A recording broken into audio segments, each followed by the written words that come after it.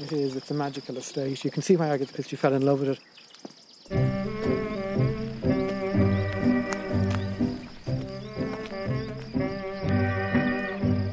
Nothing turns out in the way you thought it would.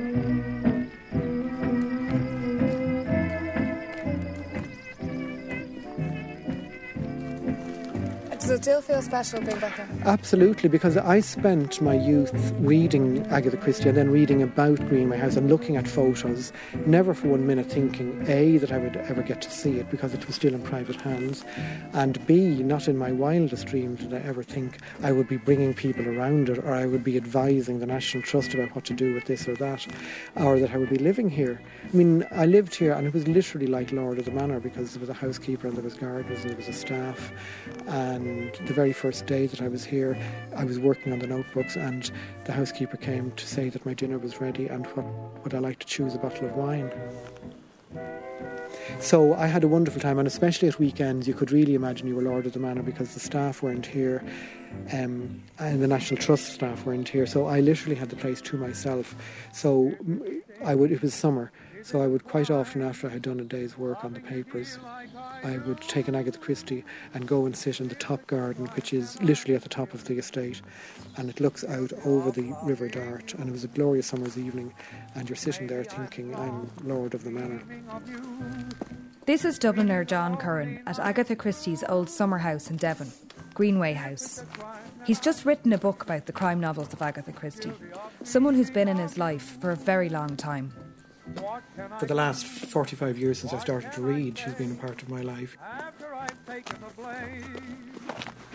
Quite recently I was at an Agatha Christie play in London, and I went with a group of friends, and we went round to meet the cast afterwards, and I was talking to one of them and she was talking to me about Agatha Christie, and after a while she said to me, you know an awful lot about Agatha Christie. And I said, well, to be honest, I'm a bit of an anorak about Agatha Christie. And one of my friends interrupted and said, John, you're not a bit of an anorak, you're the anorak about Agatha Christie. Are you proud of that title?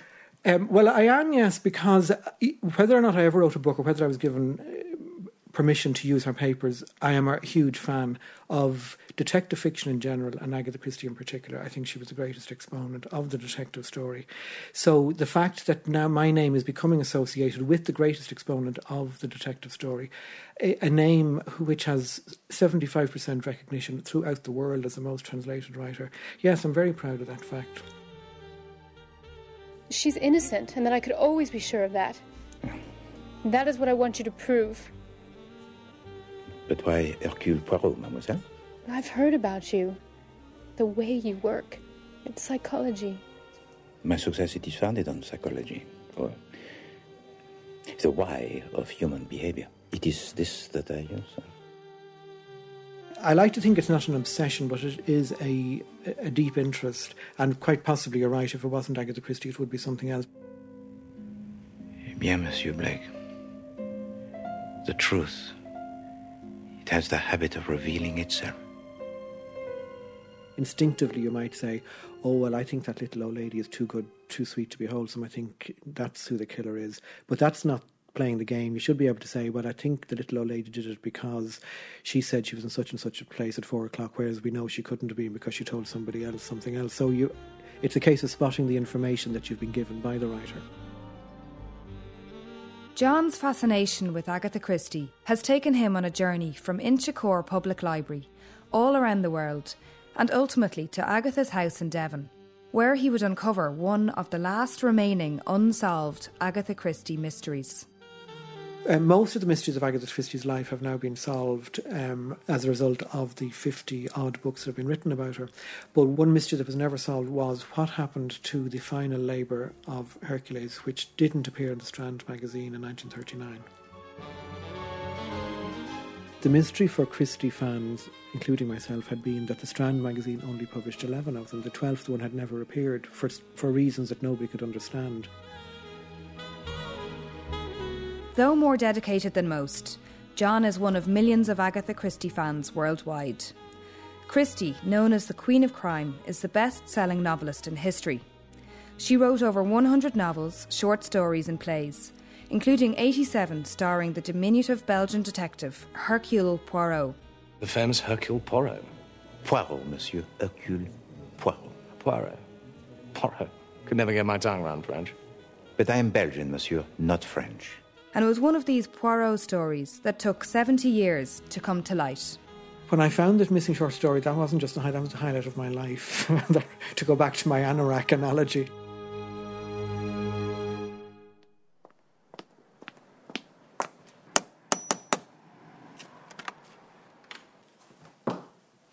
Behind the front door of a normal Dublin home, possibly the greatest collection of detective fiction and Agatha Christie paraphernalia in the country has been amassed. It is truly a labour of love, built up over years and meticulously catalogued and organised. Agatha Christie filing cabinets, and they're all just various bits and pieces. You know, Agatha Christie board games, Agatha Christie jigsaws, Agatha Christie mugs, Agatha Christie key rings. So these, again, this is all Agatha Christie, and these are all the books about Agatha Christie, of which, as far as I know, I have a copy of everything that's been written about her. I mean, this year alone there were 3 new books about her. How many books do you have in here? Oh, I have about 10,000. But these are the originals from way back in short trousers. And these are... John lives alone, and 3 full rooms in the house are given over to books, film and play scripts, videos, recordings, posters, jigsaws, mugs, all related to Agatha Christie and crime fiction. I'll just show you the video and audio. Well, I call this the library, and most of my friends call this the library, because it's a room, it was a bedroom in the house, and now there's absolutely nothing in it except shelving on the wall. I've even, if you notice, taken down the door, because the door took up valuable shelf space, so there's now no door, and where there was a door, there is now a couple of 100 books. Well, you know, I am pleased with it, and that's why I keep the curtains drawn, because the sun does terrible, terrible damage to book covers, as I know to my cost in the early days. So very broadly it's divided into paperback and hardback. This is the Agatha Christie section of it, with the last 3 or 4 paperback issues of the entire Agatha Christie collection. Then this collection has been 40 years in the making. It began when John started reading Agatha Christie as a little boy. There was a dead silence for a minute and a half. Then I laughed. "You're mad," I said. "No," said Poirot placidly. "I am not mad. It was a little discrepancy in time that first drew my attention to you, right at the beginning." I would read anywhere and under any circumstances, because I remember years ago, and I could even tell you which Agatha Christie it was. It was A Murder is Announced, and I just got it from the library. And then, of course, it was lights out at, 9:30.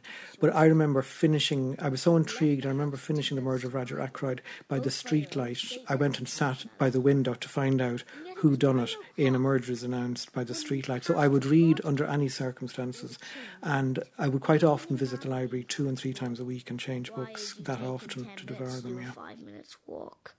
All along I realised that we'd only your statement for it, that the study windows were ever fastened. Ackroyd asked you if you had done so. The whole concept of Agatha Christie and the fact of this mystery that had to be solved fascinated me, so that when I ran out of Agatha Christie's in my local library, I moved on and read other crime writers. And I read them to this day, but I keep going back to Agatha Christie because she did it better, longer, and more often than any of those other writers. Hear you climbing in, and then there would have been a struggle. But supposing that you killed Ackroyd before you left, as you were standing beside the summer house, take Ralph Faden's shoes out of the bag. One of the attractions for lots of people, myself included, about Agatha Christie is the fact that they are somewhat divorced from reality. You know, you have this idea of a perfect setting, and then murder interrupts it, and the detective is called in to restore order, which is what he does in essence. That's the psychological explanation for why people like this type of fiction. So in a way, even though the plots are realistic in the sense that, yes, you could imagine them feasibly happening, they're not gruesome, or they're not realistic in that sense of the word. I mean, there's nothing nasty. Anybody could read them, and you're not going to suffer from nightmares, or you're not going to be appalled or disgusted. And so you sat and posed and chatted and waved to Meredith Blake. Oh, you played your part beautifully. Bloody rheumatism. Well, Amias Crail painted on until his limbs failed and his speech thickened, and he lay sprawled there on the bench, helpless, with his mind still clear. As I say to friends of mine, I prefer my murders in civilised surroundings, so that I'm not really interested in bodies found in alleyways or drug pushers dying of overdoses or pimps and prostitutes and all that sort of thing. I like a body on the library, a body in the library, or in one of Agatha Christie's, a body found in the study of the vicarage. John's love of reading defined his life from an early age, including his first job. So when I left school, I worked for a few years in the public libraries. I worked in Inchicore Library, and most of the staff actually knew me because I was such a regular customer of theirs that I was as well. They didn't have to train me in what to do because I knew exactly what to do. And it was great to get, because then I managed to get all the new whodunits before they went on the shelf. Until recently, he worked in the motor tax office, but his real passion was outside work. For the last 10 or 15 years, all my annual leave has been spent doing Agatha Christie type things, going to Devon, I've been a few times to Tenerife where they have an Agatha Christie festival. I went to Calgary where they had an Agatha Christie. I visited David Suchy on the set in Morocco when he was filming Appointment with Death. So all my holidays have been spent doing something associated with some aspect of Agatha Christie. I'm just back from Japan where there was an Agatha Christie exhibition just launched. Despite the fact that John is now doing a PhD on Agatha Christie, she has never been considered a particularly highbrow writer.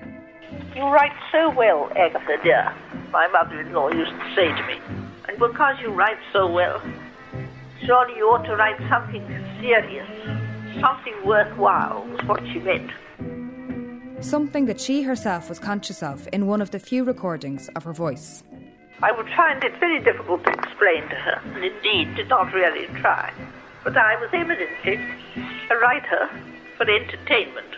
I wanted to be a good detective story writer, yes. And indeed I was conceited enough to think by this time that I was quite a good detective story writer. Some of my books satisfied and pleased me. They never pleased me entirely, of course, but I don't suppose that is what one ever achieves.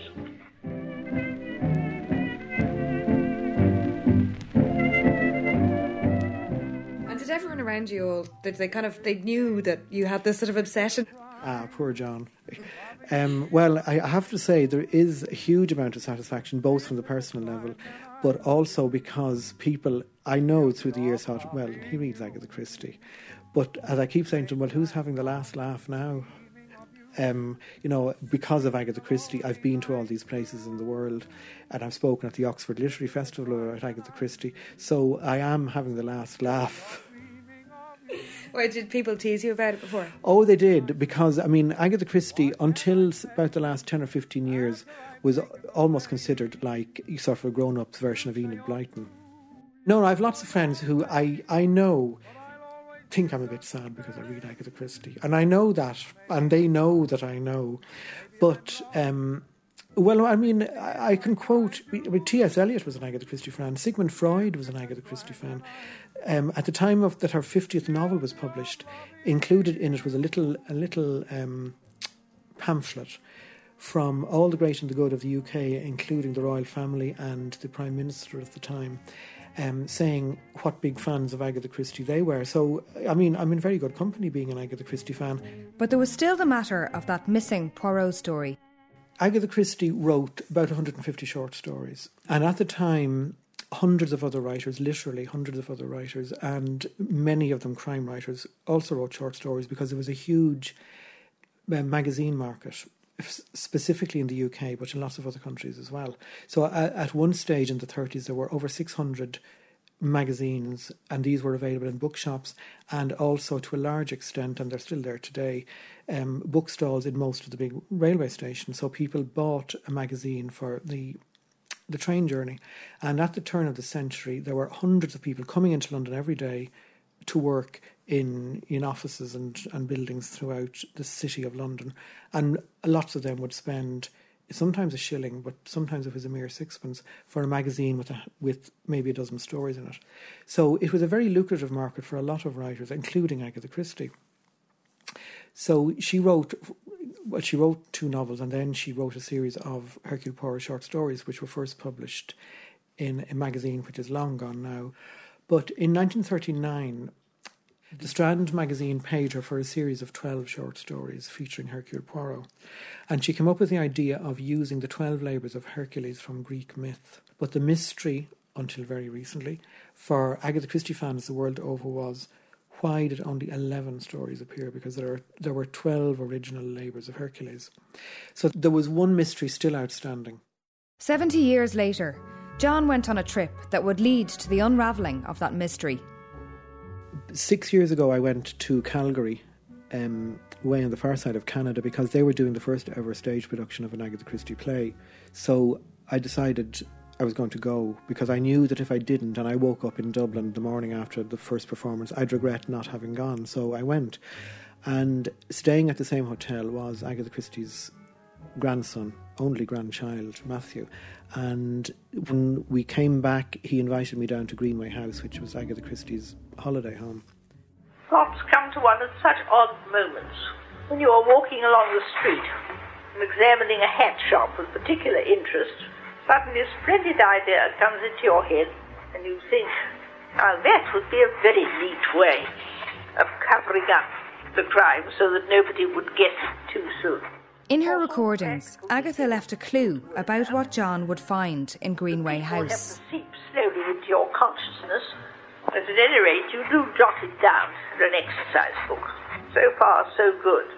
But what I invariably do is to lose the exercise book.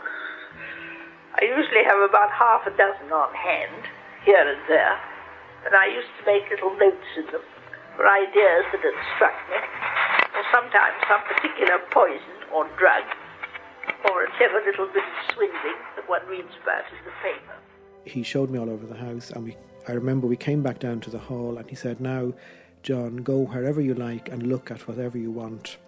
And he went off about his business. So I went straight back upstairs to this little room at the top of the stairs, which had effectively the history of Agatha Christie's writing career, because in this room were all her contracts, manuscripts, letters, fan mail, first editions of her books, paperback editions, film posters, playbills, signed programmes, and this very, very unimpressive cardboard box with 73 notebooks. And I realised that these were the notebooks of Agatha Christie. It's a summer's day on the English Riviera in Devon. A busload of American crime fiction fans are on a mystery tour. A tour of English mystery writers. And a special guest has just boarded the bus. The fountain of all knowledge, as far as I'm concerned here. In fact, we have the fountain of all knowledge. We have a guest on board. We have John Curran, who's come from Ireland. He's going to be attending the Crime Fest. Is a key speaker at the fest, and he has recently published a definitive work, as far as I can see, on Agatha Christie's works, and has been intimately involved with the restoration of Agatha Christie's house, Greenway, which we are visiting this afternoon. Good morning, everybody. Just before we leave the Grand Hotel, to let you know that this is where Agatha Christie spent her honeymoon. She married Archie Christie on Christmas Eve 1914, and room 216 is still called the Agatha Christie Suite, although whether that's the actual room or not is open to debate, I would imagine. But that's the Grand Hotel's connection with Agatha Christie. And then shortly after that, Archie returned to World War I, where he was very exotically in those days a pilot.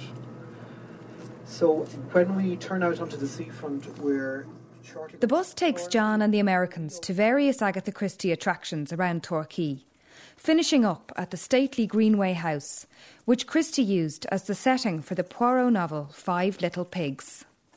His face was grey. He gasped out, "We must get a doctor! Quick, Ammius!" I sprang up. "Is he ill? Dying?" Meredith said, "I'm afraid he's dead." I remember the way.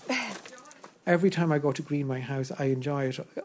Every single time. I never get tired of it. I've been there umpteen times now, and I still get a frisson as I go up the drive, especially when I think that as you go up the drive, you pass on your right-hand side the Gate Lodge, which is the Gate Lodge of Dead Man's Folly, one of Hercule Poirot's adventures. When you go out onto the Battery, that's where 5 Little Pigs happened. But I mean, even leaving aside the Agatha Christie connection, it's a beautiful setting. It's a beautiful house, beautiful gardens. You're looking out over the river, and on a nice day, Agatha Christie herself said it's the most beautiful place in the world, and I think she was probably right. So I think this house figures in 3 books, and why wouldn't it? I mean, it's magnificent. So our lives and days went on. Our happy, carefree life. This is where she spent her summers and holiday weekends and perhaps Christmas and Easter. And this is where her family, including the grandson Matthew, spent idyllic childhoods, rambling around the gardens or playing in the tennis court or swimming at the river at the bottom of the garden. We're now walking down through Agatha Christie's garden. Leaving from the house, we're going down to the Battery and to the boathouse to see where she used as a setting for 5 Little Pigs and Dead Man's Folly. They were just sitting down, all but Amyas, who had remained down in the Battery, painting. Quite a normal So we're thing walking for him to down do. quite a steep, treacherous path to the boathouse and the Battery garden.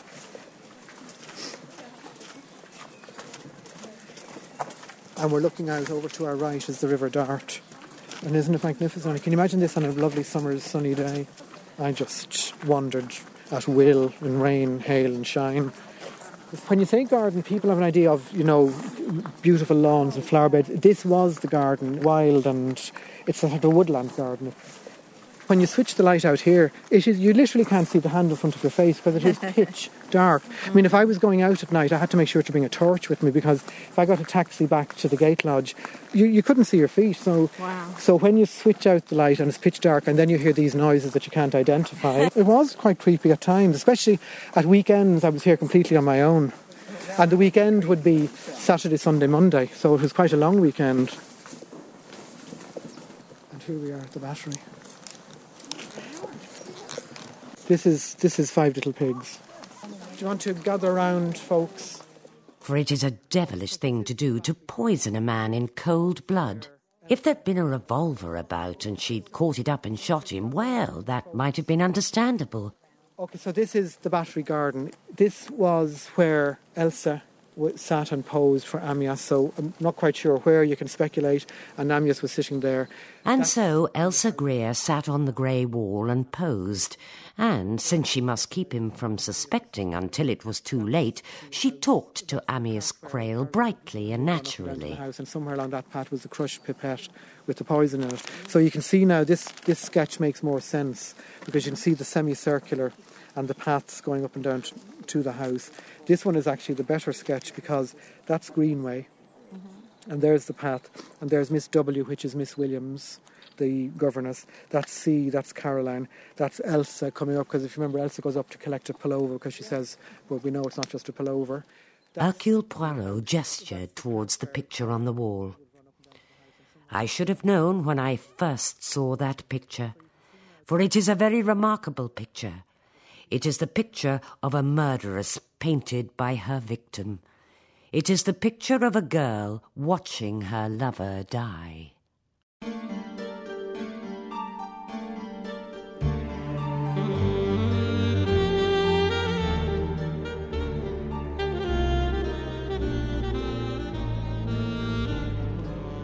So while Hercule Poirot got to the bottom of the mystery that Agatha Christie set at Greenway House, John was doing his own detective work in a little messy room at the top of the same house. And what was it like going into that little room? It was incredible, and while I was doing it, I kept thinking, this is, I'm dreaming this. And even now, looking back on it, I can still remember it exactly, because we went down to Greenway House for the weekend. So we got there at around tea time on the Friday, and we left at lunchtime on the Sunday. And in that period of time, I spent 24 hours in that room. And I remember Matthew standing at the bottom of the stairs, shouting up at me. His exact words were, "John, you can stay up all night if you want, but you bloody well have to eat. Will you come down and have your dinner?" So I had to be dragged out of the room because he had arranged, various social activities to meet other people and to go out for lunch. And he knew he was wasting his time because all I wanted to do was spend the time. So I did. I read every page of every notebook twice over that weekend, and I had to be dragged away when it came to lunchtime on Sunday. Of course, if I kept all these things neatly sorted and filed and labelled, would have saved me a lot of trouble. But it is a great pleasure sometimes, when you were looking through a haphazard pile of old notebooks, to find something scribbled down, and then a kind of sketch of a plot, There's something you've so much forgotten about that you can't even remember you ever wrote it down. But it stimulates one very much, if not to write that, then to write something else. So it was just so incredible because I'd been reading these books for years and I'd admired them for years as the greatest body of detective fiction that had ever been written. And here I was looking at the notes that went into the creation of them, and then notes that went into the creation of books that she never wrote, and ideas that she didn't incorporate into the books that I did know so well. So the whole thing was so incredible because the earliest notebook goes back to 1907. So they're a huge part of literary history because Agatha Christie is an iconic figure, not just here in the UK and Ireland and Europe, but all over the world. She's the most translated writer ever, and still is available in every bookshop and library in every corner of the world. And here I was looking at her working notes. It was just incredible. Still is, in fact.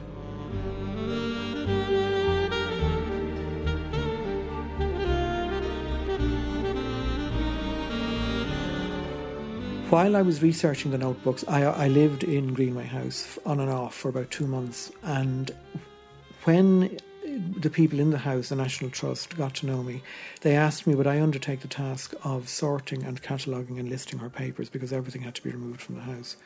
So I went over there for one complete month, and that's what I did. To be given that sort of privileged access is a dream come true, and you know, a fan could ask for nothing better. So one Saturday afternoon I was moving papers from their shelf in a cupboard into a box, and I was going through them. And I came across this story, and I knew from the opening sentence that this wasn't a story with which I was familiar. Hercule Poirot sipped his aperitif and looked out across the lake of Geneva. He sighed.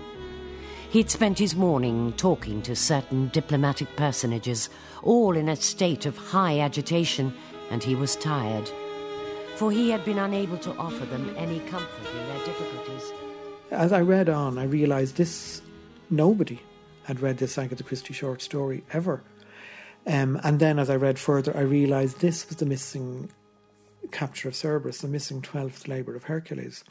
And as I read further, I realised why it hadn't been published. So just to put it in perspective, this short story was with a bundle of other short stories in a cupboard in Greenway House. And on the basis of the 11 other stories that were published, this was there since 1939, possibly from 12 months earlier, 1938. So it had been lying in amongst these papers for 70 years at least.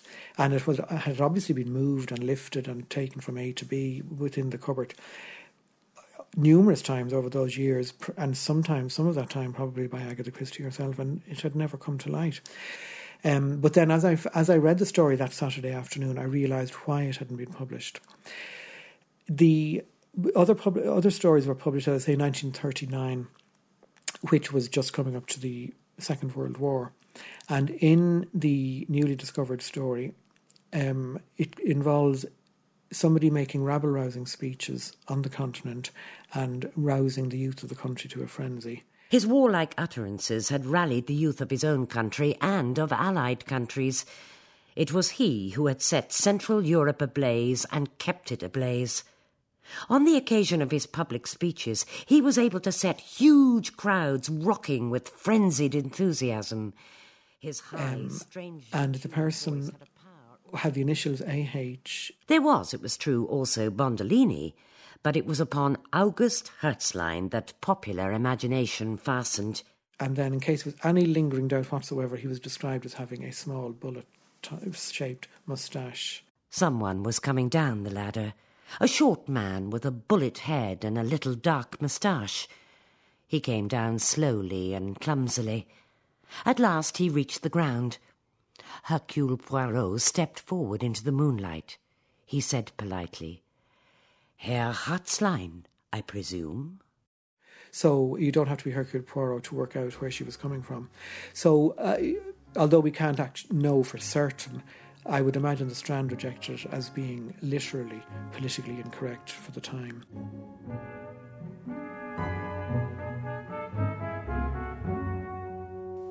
But that Saturday afternoon, I was living in Greenway House, and Saturday afternoon I had the place to myself. I was lord of the manor, And I mean, we're talking a Georgian mansion with 40 acres of ground. So there was nobody there to share this excitement with at all. So I took the manuscript and went and sat in Agatha Christie's armchair in Agatha Christie's drawing room and read an unknown adventure of Hercule Poirot that had sat on that shelf for over 60 years. So it was quite an amazing experience. And I'm very delighted and honoured that my book was the one that brought this to the waiting world. I couldn't believe it. I mean, I still can't believe it when I look back on it. It's just so incredible.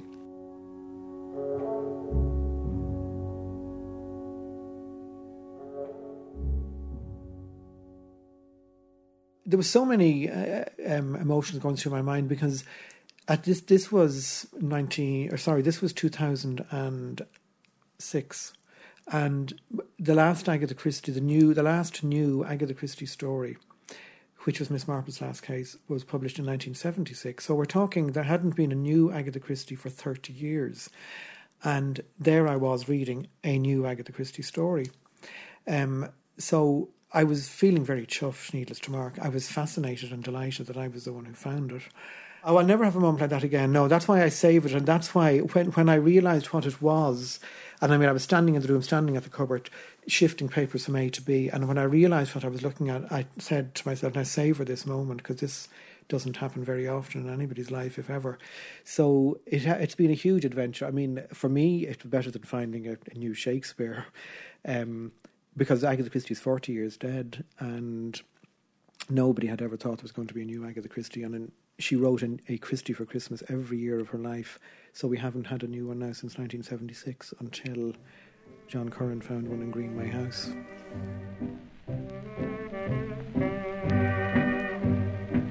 I think really that 75 is old enough to attain as an age. I don't say I don't want to live longer, because anyone who enjoys life, who has a strong feeling for the pleasures just of being alive, of waking up, of knowing it's another day, of welcoming sun or wind, or even a nice hot breakfast and the smell of coffee. You can't want to die when you feel like that. But I know, or believe, that it is a good age at which to pass from life to whatever comes next. And Agatha's life has enriched John's. To him, she's brought colour, mystery, story, travel, and the belief that dreams can come true. I'm hoping to visit the Marple film set later on this year when they start doing the next season of Marple. I'm going to Istanbul in September because the Murder on the Orient Express, Agatha Christie wrote it, so the story goes, in the Pera Palace Hotel in Istanbul. There's a room there where Agatha Christie wrote Murder on the Orient Express. So Matthew and myself are going out for Agatha Christie's birthday, which is the 15th of September. So there's some sort of an event planned. And just before I do that, I'm speaking at the Agatha Christie Festival in Torquay, also that same week, because it's Agatha Christie week. I'm going to a crime convention in Bristol, talking about Agatha Christie and her notebooks, and I'm doing another one in the north of England. So I've, spoken with people, I've become friends with people and visited places that in the normal course of events I would never have visited. And it's all thanks to Agatha Christie. But one's thankfulness for the gift of life is, I think, stronger and more vital during those last 25 years than it ever has been before. It has some of the reality and intensity of dreams. And I still enjoy dreaming enormously. I remember when I'm reading books about Agatha Christie, or articles, because there weren't very many books. The first book wasn't published until the late 60s. And I remember reading about Agatha Christie and Greenway House and looking at photographs of Greenway House and reading about Matthew and looking at photos of Matthew. And never in your wildest dreams would you think that you would not only just get to see these places and meet these people, but to become friends with them and to be a constant visitor. Because now when I go back to Greenway House, all the people in Greenway House say, "Oh, hello, John, welcome back, nice to see you again." And even now, 3 or 4 years later, it's still a completely bizarre sensation. And Agatha Christie's grandson will ring me to ask me my opinion on the new David Suchet television film or whatever. And you put the phone down and you think, am I going to wake up shortly?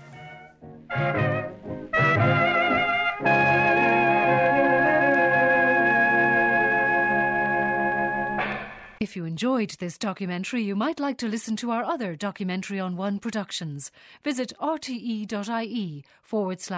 on One.